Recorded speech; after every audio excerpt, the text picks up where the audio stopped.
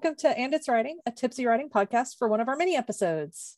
Every other Friday, you can also join us at 7:30 Eastern on Twitch for a live stream. To see the upcoming schedule, check out our website at anditswriting.com. That's one word, no spaces. I'm Avery Ames, writer of adult fantasy. And I'm DC McNaughton, speculative and historical fiction writer. So grab a drink, pop in your earbuds, and enjoy today's episode. So today we are going to talk about morally gray characters and unlikable characters. My favorite. I love making characters so unlikable that no agent wants me. I'm the professional at making unlikable characters. They're so fascinating. I know. They're so much fun. They are. You know, it is hard to write them though. You really have to make sure that you're following a method that lets the reader enjoy them, even though they're not really enjoyable to the other characters. Because if your reader doesn't want to read about them, then you've got a serious problem. So for me, like the hardest thing about writing an unlikable character is making sure that their goals are their goals, or a certain part of them, doesn't have to be their goals, is interesting or exciting enough that the reader makes you want to keep going. And it's so hard. Yeah, that is compelling. I was going to say, one of the things that I think we might want to touch on is you see the words morally gray character a lot. And so I'm kind of curious what our definitions are for morally gray. For me, a morally gray character is doing something that popular opinion says they probably shouldn't do, and they could be altruistic, or maybe they're not. Maybe they're basically like in a place where their desires aren't necessarily for the best of everything. At least for me, that's kind of what it means. Is that what it means for you? Kind of, because a lot of times you kind of see the definition, like morally gray character are people who do bad things but for the right reasons, and I think that can be like one form of morally gray character, but I don't think it's the only form. I don't think the character needs to have quote unquote the right reasons. Like one thing is like a lot of the like really sympathetic villains, if you just switched the camera so that they were the protagonist, they would be a morally gray protagonist. Right. Like the one that comes to mind, like from a movie that's really easy to sympathize with, is Killmonger from Black Panther. I don't know if you've seen Black Panther. Have not. Well, he has very, very good points.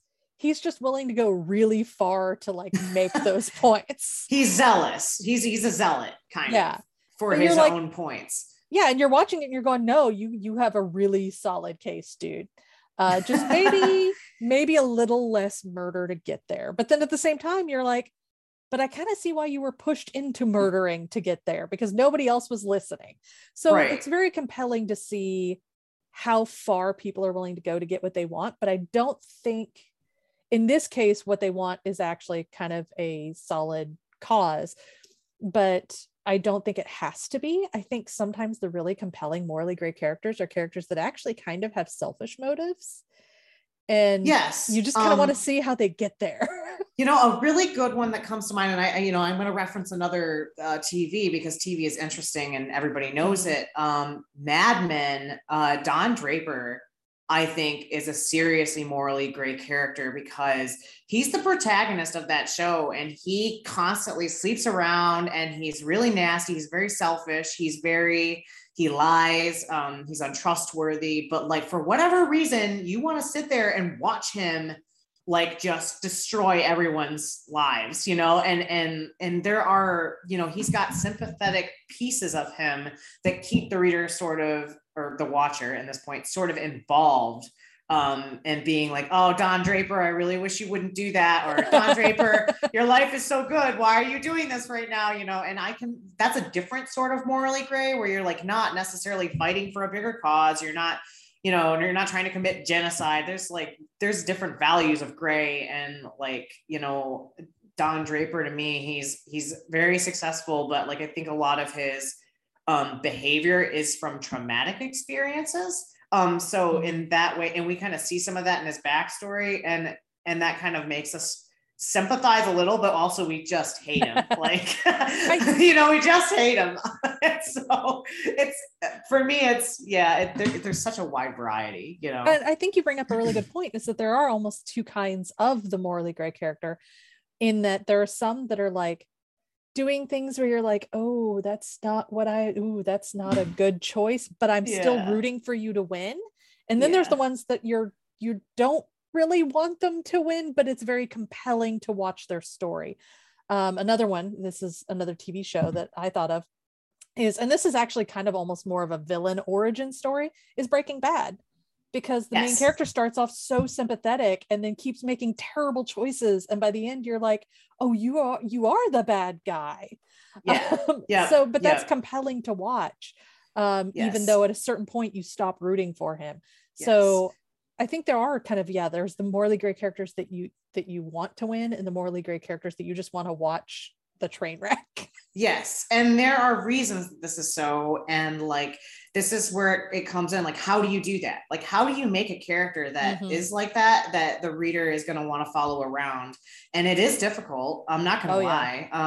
But like, also it's very rewarding if you can do it right. And I would say the biggest tip, and I don't know if yours is the same, is just, you have to give them something that someone really, really likes about them. For like, I don't want to I hate to bring up Brandon Sanderson, but he's got a very good way to do it. He calls it the character sliding scales. Look them up if you got a chance. Basically, it's 3 different traits, and you have to have 2 of the bars like really high or really low, and then 1 bar the opposite direction. You have to like have these balanced bars where, like, if they're really likable, they have to like be kind of like not very one was competency. The competency has to be low, or like you have to just move them around so not everything's equal. Like, you don't want their badness level to be equal to how ugly they are, because if they're like really, really nasty and really, really ugly, and they're really, really not productive, then that makes for a character you don't want to see. But like, if the character is like, maybe like super handsome and witty, like I'm thinking of Gaston from Beauty and the Beast. Like, he's handsome and witty, but he's an absolute asshole. But he's really productive, and he really wants to do the thing that kills the beast, like he really wants to do that thing. And it like having those be kind of sort of like balancing acts makes him a meme. A likable meme. I have joked in the past that like the sneaky trick to making to balancing an unlikable character who's doing horrible things is just to make them really hot. Dude, it's real though. I mean, Don Draper's hot. Like, it's so bad. There's so many villains that people are like super into because they are also hot. Just make them fucking hot. Like, make those bitches sexy. Like, like, that is a really cheap trick, but it is an effective one. Oh my gosh. Like, it's sad, but true. But also let's just, those hot, mean characters, if they have like a trickle of a sad thing that's driving kind of their behavior, then it's just like that sweet spot. It's like they're hot and they're sad and they're mean. You're like, why do I like this person? And I have one of these in the book that I'm just wrapping up revisions on. It's one of the love interests who does some nasty things, but you realize this falls into the nasty things for the greater good. But at first you don't know it's for the greater good, but people were still into him because he was really sexy. Yes, me. And then later you find out that he actually kind of had altruistic motives. He was just being real like sketch about explaining them. Yes. And for anybody who doesn't know, altruistic means for the better good. Yes. Like you're doing things to try to be nice. You're trying to make the world a better place, even if you may take drastic measures to do it. Yeah. Yep. So it's hard, but it's very hard. Yeah, it is. And I know this is not this is not one of your favorite books, but one of the examples I like to give for making people root for an unlikable character is V.E. Schwab's Vicious. Because the main characters in that book are not like all of them. You're like, you are all terrible people, but yet she does a good job of making you side with one of them, even though they both have bad reasons. Yeah, I don't remember enough about the characters to remember why I didn't like it, but I kind of feel like it was because they were self-absorbed, and I think I didn't like that. But like, also everyone's different, and there might have been like qualities that I just didn't notice, like, it's hard to say. So for instance, I wrote a book and no one liked my protagonist was also very morally gray, and he was he's taking care of an old man, and he's not terribly nice about it sometimes, but like he's doing it because he wants him to stay alive, but he's not doing it right. And like people didn't like him because he lacked a goal that was not for himself. Like, he was really selfless. He only wanted to do things for other people. And that weirdly made a lot of my readers kind of be like, he's got no personal goals. Like, he didn't want anything for himself. And that made him kind of boring to follow, which is really interesting. Yeah. Like, and I kind of looked at it, and I actually did think of a thing to fix it. And now that I'm sort of fixing it, I'm like, wow, it's incredible. Like, how much of a difference that makes. And it's just because I didn't have them quite balanced enough, and it's not the same issue for everyone. You have to find the thing that balances them. So, that's one of the other things that we kind of touched on a little bit earlier, which was one of the ways to make an unlikable character interesting is to make them, even if it's not likable, relatable, in that there's realism in the choices they make. So like, you can go, oh, that's not the right choice, but I know why you made that. So making your characters feel like real 3-dimensional people so that their bad choices make sense for their character helps. And just making them feel as realistic as possible is what's really going to like help sell those characters. Because if they feel 2-dimensional, people aren't going to connect with them as fully as they would. Exactly. Yep. And I can't think of any other tips except for definitely check out, references are always good, and study the character, the morally gray characters that you like.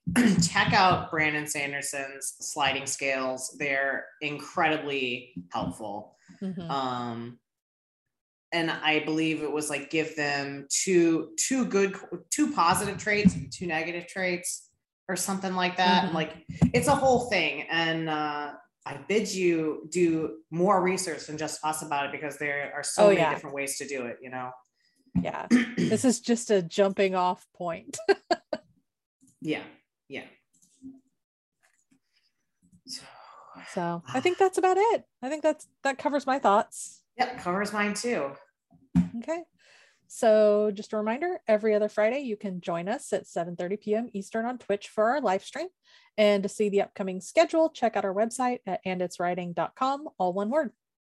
And another reminder that if you heard anything in the episode, such as like the Brandon Sanderson stuff that interests you, please check out the show notes for links and information on where you can get a hold of that. And have a good day, everybody. Thanks. Bye.